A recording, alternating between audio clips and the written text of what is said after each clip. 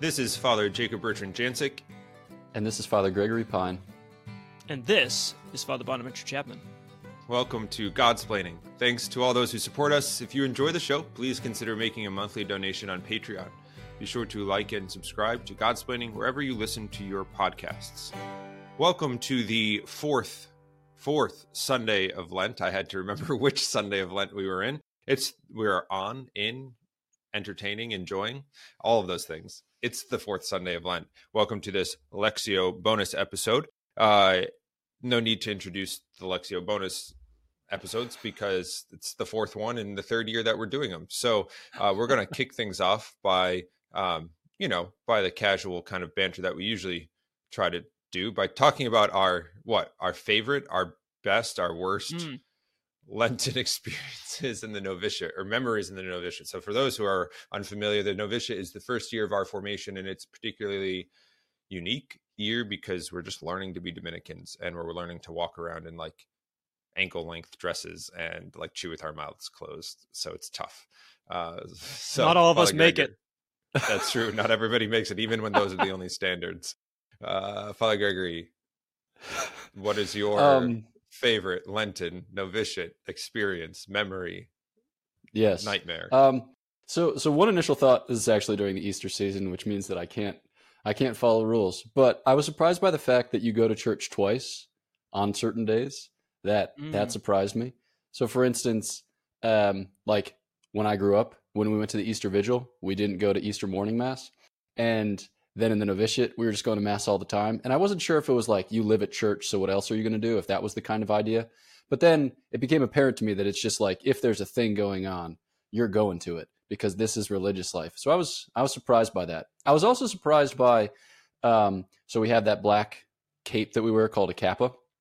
And I was surprised by how many things I could get the kappa stuck in, because I'd already gone through a season of my novitiate life where my rosary exploded at the least provocation because it was, held together by the weakest of wire link chain that I have ever experienced in my entire life.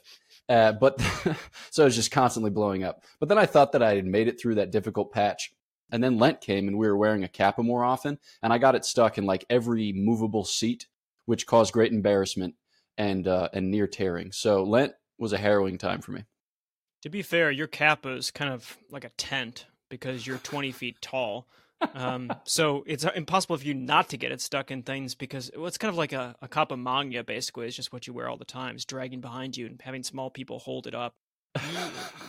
You don't need to defend him. I mean, his kappa is proportionate to his size. I mean, we all had the same issue. Like, he just didn't I'm just saying, I'm not as tall as he is. So it was the same, proportionally the same size. Oh, I mean, the speed of light moving on changes the distances because of, okay.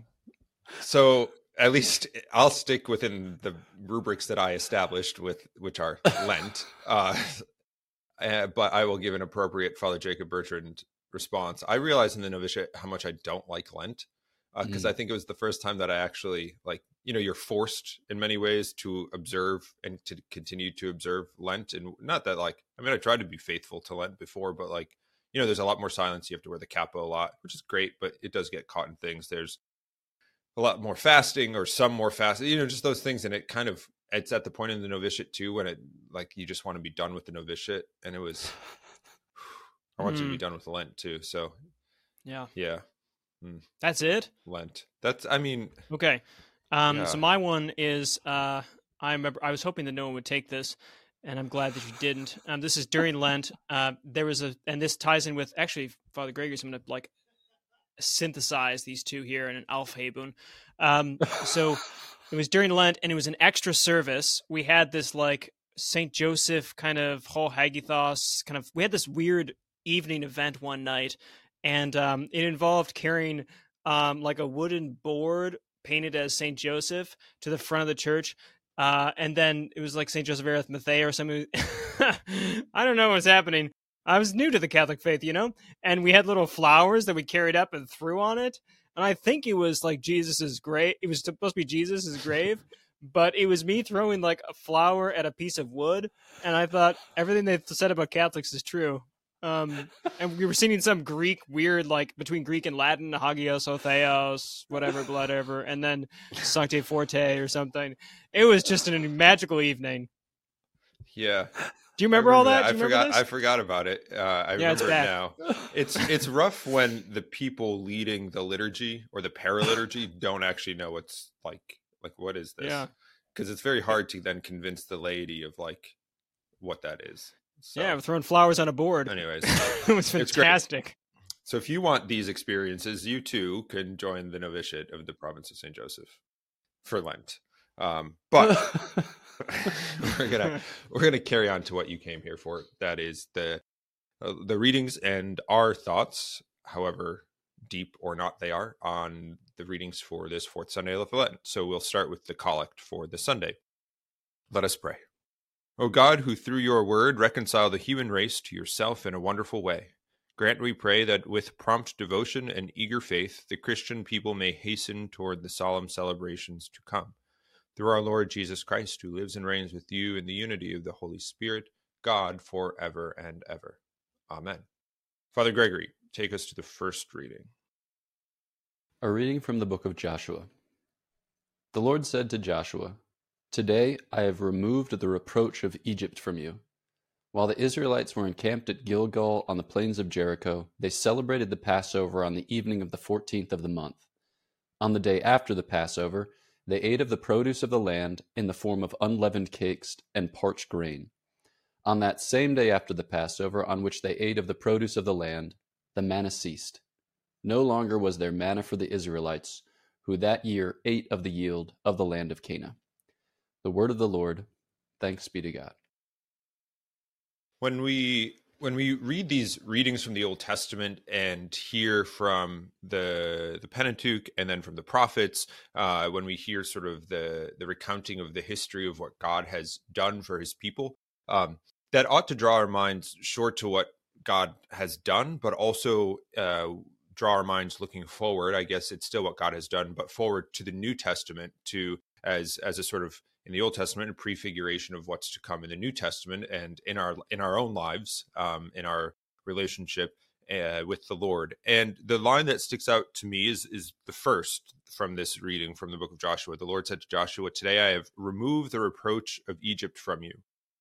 Often, I think when we consider what I was going to say is entailed in, maybe that's right, in the forgiveness of our sins, in the mercy that we receive from God, it's easy perhaps to forget that God removes the guilt of our sin through his mercy, through absolution in the sacrament, through the waters of baptism. He changes us. It's not simply that he looks at us differently. It's not simply that he says, well, I'm no longer going to hold you accountable, and we'll just kind of, forget it and move on. But his grace changes, his grace forgives, and his grace changes us interiorly so that we can and we are conformed to God, that we become, as St. Paul says, like gods. And we see this promise, this sort of covenant, as we've talked about over the past couple weeks of Lent, this covenant being proclaimed, being told to us, so that we too, in this time of Lent, can prepare to be renewed again by the waters of our baptism, by the renewal of our baptismal promises for the catechumens coming into the church, by the actual waters of the sacrament they receive, to be changed, to be made like God, which is an incredible gift and promise our Lord has made. The thing that struck me was the relation between the manna and the unleavened cakes. So this is a pivotal transition point for the Israelites, because it's Joshua. So we're after the wandering in the desert for those years, 40 years, and now we're in the Promised Land. And that's not just a change of geography, but it's a change of diet. In the desert, we've been eating manna that's been raining from above, and occasionally some quails, step into your way, and you get them too for the meats. But now we're in the Promised Land, and so our food is provided not from above in some sort of miraculous manner, you could say, but from the land. This is where we're meant to be. We weren't meant to be fed from heaven in that supernatural way as a natural process for our digestion, our food, and our nourishment, but rather we're given supposed to have a land that will produce for us, with us, through our cooperation. It's a nice model one of the move from grace. Initially, it has to be from God alone to draw us in and bring us out of our sins, but then a cooperation with Him in the sanctification, the process of sanctification. And more importantly, it's an example of what we have today in a way with the Eucharist, because in the Eucharist, we use the strange unleavened bread. You might have noticed that you can't go to the grocery store and buy those little hosts, or nor would you want to, I suppose, because they just taste different for all sorts of reasons. But they're unleavened bread, and it's important that they're made in a particular way.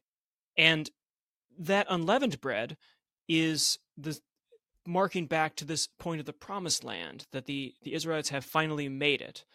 In a sense, the Eucharist is a banquet or a foretaste of the promised land we're supposed to have, the sacred banquet in heaven where we dwell with Christ, here provided sacramentally in that unleavened bread. And we are not yet in the promised land of heaven and living with Him. And yet at the same point with the Mass and with the sacraments, we are in the promised land for those times because He is there and He is the promised land. So the pivotal point of the Israelites going from a supernatural food to a natural food then reverses itself for us in a sense, having this natural unleavened food, which turns out to be a supernatural food for again returning to that supernatural nourishment that we find in the banquet in heaven. So I just want to pick up with some of the heaven imagery, because we've been accompanying the Israelites for 40 years as they, make their way through the desert, and then now they're on the threshold of the promised land, and so they're entering into the promise, as it were, which is a kind of image of our own, earthly pilgrimage, and then our entry into eternal life, as Father Bonaventure described. And I think the differentiation between manna, which is food for the journey, and then unleavened cakes, which is the kind of abiding food of paradise, it marks for us the difference between signs and realities.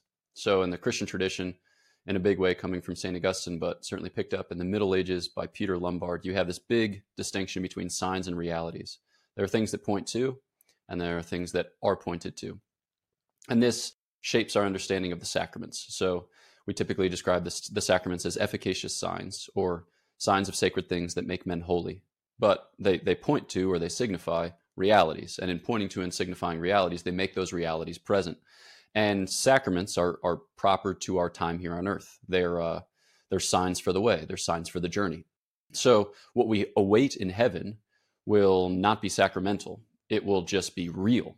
So you have no need for a sign when you abide with the reality. You have no need for a look further when you behold the very thing for which you have spent your whole life in pursuit.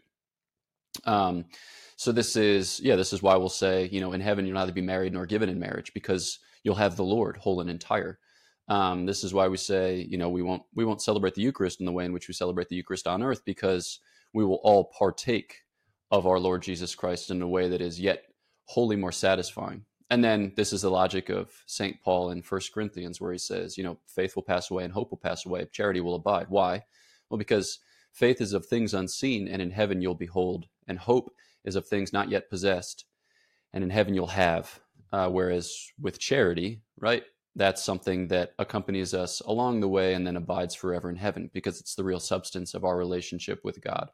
So I think that as we accompany Joshua into the promised land with those Israelites who have grown up in the desert, right, we set our sights on the Easter season, the abiding reality of the Lord's, resurrection and life, which we hope to enjoy forever and ever. Now the second reading. A reading from the second letter of St. Paul to the Corinthians. Brothers and sisters, whoever is in Christ is a new creation. The old things have passed away. Behold, new things have come. And all this is from God, who has reconciled us to himself through Christ and given us the ministry of reconciliation. Namely, God was reconciling the world to himself in Christ, not counting their trespasses against them, and entrusting to us the message of reconciliation. So we are ambassadors for Christ. And if God were appealing through us, we implore you on behalf of Christ, be reconciled with God. For our sake he made him to be sin who did not know sin, so that we might become the righteousness of God in him. The word of the Lord. Thanks be to God. This passage obviously is focusing on reconciliation, and reconciliation is one of those words that has this ing-ed ambiguity, you could say.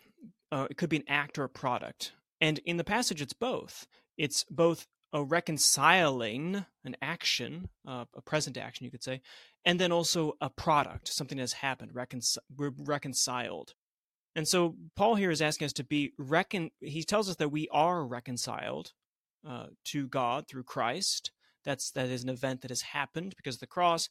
And yet he still implores us to be to reconcile ourselves, to be in the process of reconciliation or reconciling. So it's a philosophical point about the ambiguity of some language because our words don't necessarily convey or are able to capture the full reality of things. Or we use less words than are possible for reality. But both these are true, that we are reconciled to God through the sacraments and through his passion. And yet at the same time, the process continues. This is a traditional notion of justification, sanctification this way. But we are continuing to reconcile ourselves and one another with God, with God in Christ, so that we're never quite finished, you could say, this side of heaven. Heaven's maybe our theme for these passages. With the process of reconciliation, with growing closer to Christ. That's the first thing. The second thing is that this reconciliation has a shape. So if I ask myself, how can I be reconciled to God? You reconcile yourself with a person by uniting your will, with asking forgiveness. So there's some sort of personal communication, you could say. And God, just qua God, seems sometimes as an abstract idea. We all know who God is. We have this sense of him. But he lacks a sort of definite, at least in our minds, it can lack a definite shape. Whereas we're reconciling with God through Christ means that we have a particular shape. I in a sense, know how to reconcile with a person, a human person, and therefore God, in the second person of the Trinity, incarnates as Christ, offers us a way to assist us in this reconciliation, such that I can ask myself, well, how can I be reconciled to the person of Christ? What would it mean to be closer and more reconciled with him as a person in the way that I would be with other people? And then it means knowing him closer, knowing his desires, learning from the Gospels, talking to him, and it gives me at least a shape, a particular kind of form, so that when someone asks me, how do you reconcile yourself with God, or how are you continuing to reconcile yourself with God, I can say I'm reconciling myself with God through Christ by being more like him, by thinking more like him, by loving him more, by conforming my actions and my movements and my desires, my thoughts to his actions, movements, desires, and thoughts. So I want to pick up the theme of reconciliation and just, describe that in terms of salvation or divinization, the various things that we use to describe this one process whereby we are made like God and saved from our sins. And I was actually, I'm writing the 4th chapter of my dissertation right now, and I was just working on St. Thomas's commentary on this passage, because one of the thoughts that's at the center of the thing that I'm doing is that God gives us himself, but he gives us himself in a way that we can actually receive, in a way that we can assimilate, in a way that we can kind of conform to. So I'm struck by the word righteousness here, which, yeah, it's a word that's kind of embracing, but it's something like what we would mean by a kind of cosmic justice, which touches all those on whom it shines down. So it's kind of like it's like a things being as they ought to be, in right relation, in right union.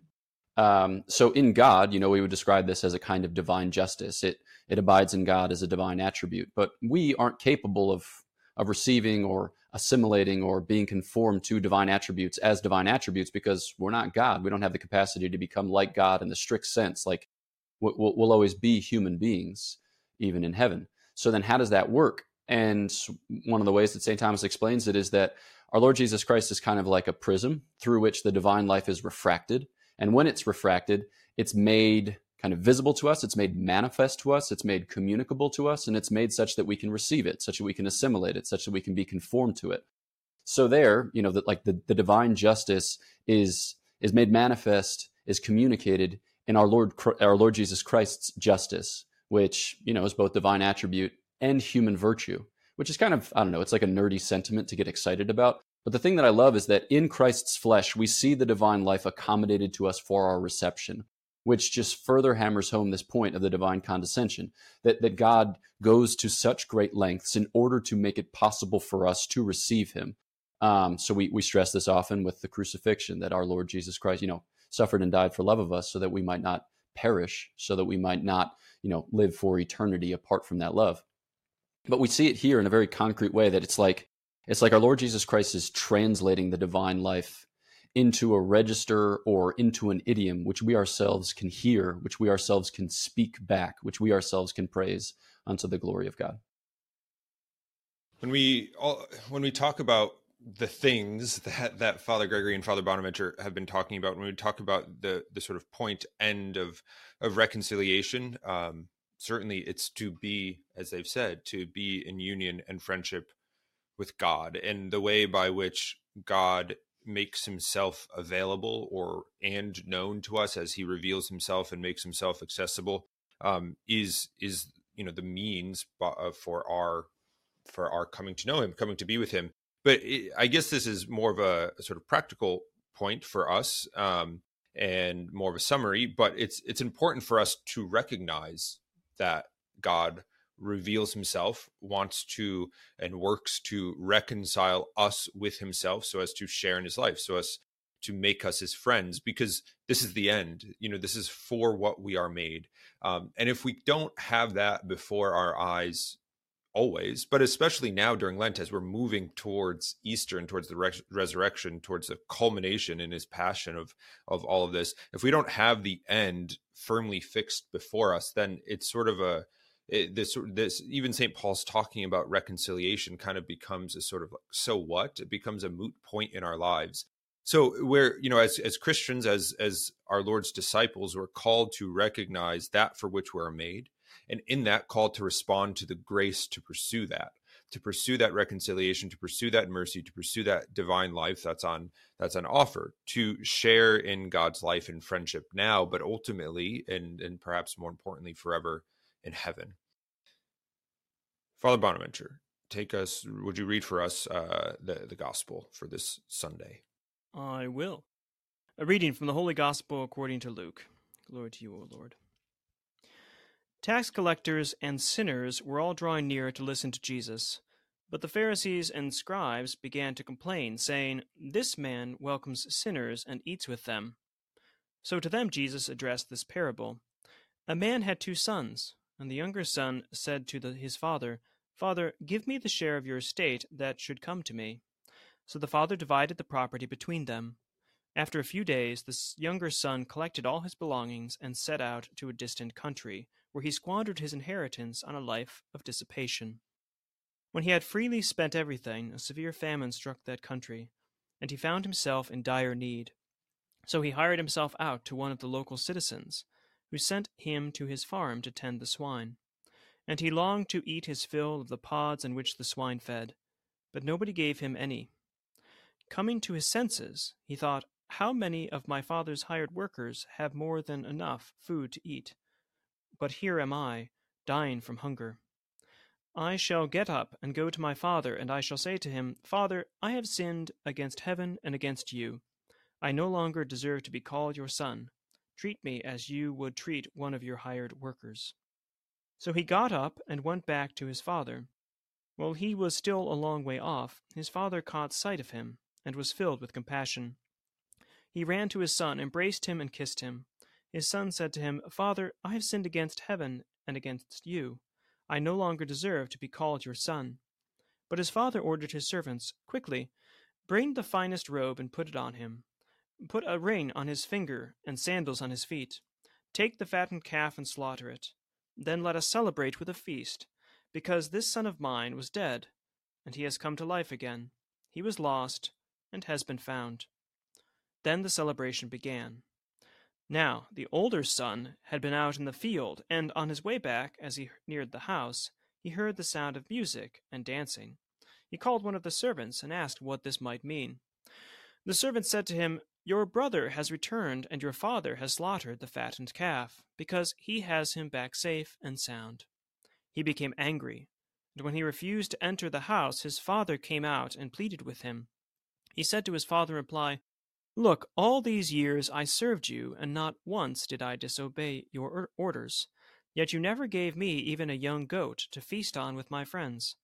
But when your son returns, who swallowed up your property with prostitutes, for him you slaughter the fattened calf." He said to him, "My son, you are here with me always. Everything I have is yours. But now we must celebrate and rejoice, because your brother was dead and has come to life again. He was lost and has been found." The Gospel of the Lord. Praise to you, Lord Jesus Christ. So, in reading this Gospel from the 15th chapter of Luke's Gospel, it's paralleled with two other texts or two other parables. It's like the most concentrated delivery of parabolic discourse in the Gospel of Luke. Then those other two parables are the parable of the lost coin and then the parable of the lost sheep. And I'm struck by the fact that in both of those parables, we end with a kind of celebration or a kind of feast. So in the case of the lost coin, it said, the woman finds the coin and then she calls together her friends and says, let us celebrate on account of the fact that I have found my coin. And then at the end of the parable of, the good shepherd or the lost sheep, you have a similar sentiment of rejoicing on account of the fact that the one had been recovered, whereas, the 99 hadn't strayed, but still all of us partake of that joy. Now, what I'm about to say is not a strict reading of the text. It's somewhat inventive, so pardon it. But I imagine that when the woman found her coin and she hosted a party, she used the coin to buy things for the party, right? She spent the coin in service of the community with whom she lived as a way by which to rejoice. And I suspect, there's no way of proving this, and also this is fanciful, so here we go. But when that lost sheep was recovered and everyone was called together for a party, I bet you they ate lamb. So there's a sense in which the things that are lost are meant to be found, not in order to be hoarded. Like, okay, I found my money, so now I'm going to guard it even closer and make like Edward Norton, the Italian Job, and install a very high, tech security system. Nor are sheep meant for being sheep, right? Sheep are meant for supplying whatever clothing and food for the men who tender them or for the men who herd them. And so I think that given the proximity of those two other parables, it helps us to interpret what we have here in testimony regarding this lost son or this prodigal son, because what he loses and what he recovers is in a certain sense his sonship, which is signified by his inheritance. So he's given as part of the inheritance. He goes and spends it. He goes and squanders it. And then when he comes back to his father to apologize, his father runs out to him and reinstates him in the kind of royal regalia proper to a son. So he's been made a son. And here we can think about our own state as Christians who are made adopted sons and daughters in the Son. So then what does he do with that sonship? He celebrates it. And I think this is part of the reason for which the older brother who did not stray, the one who remained home, is so bewildered by the experience, because he's like, I've been here, I didn't squander the inheritance. But I think one way in which we can read this parable is the father saying, your sonship is meant to be spent, right? Your sonship is meant to be used, is to be lived in, is to be, what would you say? Like it's to be operationalized. That is not the way that I want to express it. But your sonship is for acting, for living, for abiding as a son. It's not for kind of guarding jealously for fear that it might perish. It's like the point of the Christian life isn't to merely avoid sin. The point of the Christian life is to magnify the God who is at work in your members, to be sons and daughters in the Son, and to be instruments of the instrument of the Godhead, which is to say, like kind of extensions of our Lord's sacred humanity. So for us, this helps us to recognize the fact that the grace that we are given by the shedding of our Lord's blood isn't meant to be hoarded, it's meant to be spent. And in being spent, it redounds to his glory and redounds to our own sanctification. I guess following what Father Gregory said, there's the recognition of sonship, the return of that sort of sonship in the reconciliation experience between of the Son with the Father. One of the things that I often think about in reading this parable and hearing this parable is the sort of what I don't know what I just term is like the embarrassment of forgiveness. Certainly, I think when the son realized, when he came to his senses and realized that he had squandered his inheritance, used it wrongly, there's a sense of shame, a sense of regret, those sort of things. We pick that up. But also, I think in being forgiven, there's an embarrassment too. I imagine that being given the ring and the sandals on his feet and having the party thrown, I imagine the son would be kind of embarrassed, for having been so prodigal, but then having returned to such a warm and overabundant welcome. So I think we can experience the same in light of our sin, in light of our sort of squandering our inheritance, and returning, especially back to the sacrament of penance, that is so simple and so easy and so abundant in God's mercy that we can think we're undeserving, that, well, why would God forgive me? I'm such a bad person. Fine. It is easy. It is simple. It is overabundant. And yeah, why should God forgive you? But for the fact that he's God and that he desires to share his life with you. And if we look at the evidence given to us in the gospel, we know that God will stop at nothing to share his life with us. This is what the crucifixion is about, and what it ought to remind us, that we ought not be embarrassed by the abundant riches that God wants to shower and does shower us with in his mercy and in his allowing us to time and again return to be the prodigal son, the prodigal daughter, and come back to him. So we shouldn't be surprised by God's reaction to us or our own, but perhaps revel in the goodness and love that God has for us. It's a simple point, and people have, I'm sure, made it. I know they've made it many times, but the parable that we call the parable of the prodigal son might better be described as the parable of the two brothers, because it really is a story, as you can hear, of two brothers and not just one. We focus on the one. I think that's due to some evangelical hermeneutics, that everyone's a sinner and therefore comes back, and some hymns are involved in this as well. But the parable itself seems to have the three people, the father and then these two sons, which have two different responses. I've myself always associated with the older brother, particularly. I've never got a sense of the younger brothers kind of squandering things. I've been more or less a good person, following rules, I guess. And the older brother that has the challenge for that, or at least the gospel passages for a challenge for those who consider ourselves older brothers, in that although the older brother thinks that he's different from the younger brother, in fact, different in the very important way of he's good and the younger brother is bad, and he deserves and the younger brother doesn't, actually, they're very much the same. They're brothers of the same father, and they're brothers themselves, because they both, it seems, think that sonship, as Father Gregory was talking about, resides in material things and about the goods that would come from being the sons of this father. The only difference is one of them is more patient than the other. The younger brother, demands his goods and his sonship now. The older brother, though, seems to demand he's waiting.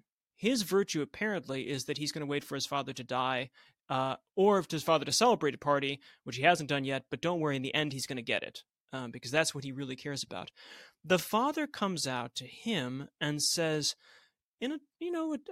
deep embarrassment, I suspect. We're not left to know what the older brother does at this, but I suspect he'd be ashamed, like Father Jacob Bertrand said as well, in that the father says, are you just my son because I'm going to give you things, because of parties, because of material things? Or are you my son because you love me? I think here, to tie again with Father Jacob Bertrand's notion of the sacrament of penance, this comes in with the imperfect and perfect contrition. Do we ask for God's forgiveness because we fear the pains of hell and the loss of heaven, the goods? Or, and this is what the act of contrition tries to aim us for, perfect contrition, do we confess these things and feel sorry for them because God deserves our love, because he is our father, our loving father, and we are his sons and daughters?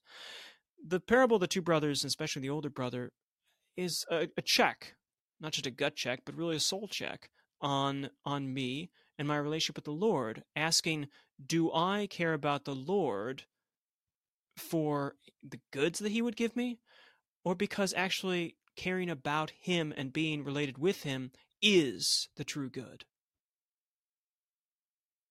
Well, with that, we hope our thoughts, comments on this Sunday's readings are helpful for you in preparing for Mass and preparing to receive our Lord yet again in the Eucharist, and especially in the mysteries of the Triduum that await us in just a few weeks. So we'll wrap up this week's episode with the prayer over the people for the fourth Sunday of Lent. Look upon those who call to you, O Lord, and sustain the weak. Give life by your unfailing light to those who walk in the shadow of death, and bring those rescued by your mercy from every evil to reach the highest good. Through Christ our Lord. Amen. Thanks again to all of our supporters. If you'd like to help out with our work, check us out at patreon.com/Godsplaining. Follow us on Facebook, Twitter, Instagram, like and subscribe, leave reviews. That all helps us a lot. Visit godsplaining.com to check out our merchandise, to find out information, dates, locations, registration for our 3 summer retreats that we have coming up at the end of July and August. And as always, thanks to all of you who have tuned in. Feel free to share this episode with whomever you think might benefit. And until next time, know of our prayers, and God bless.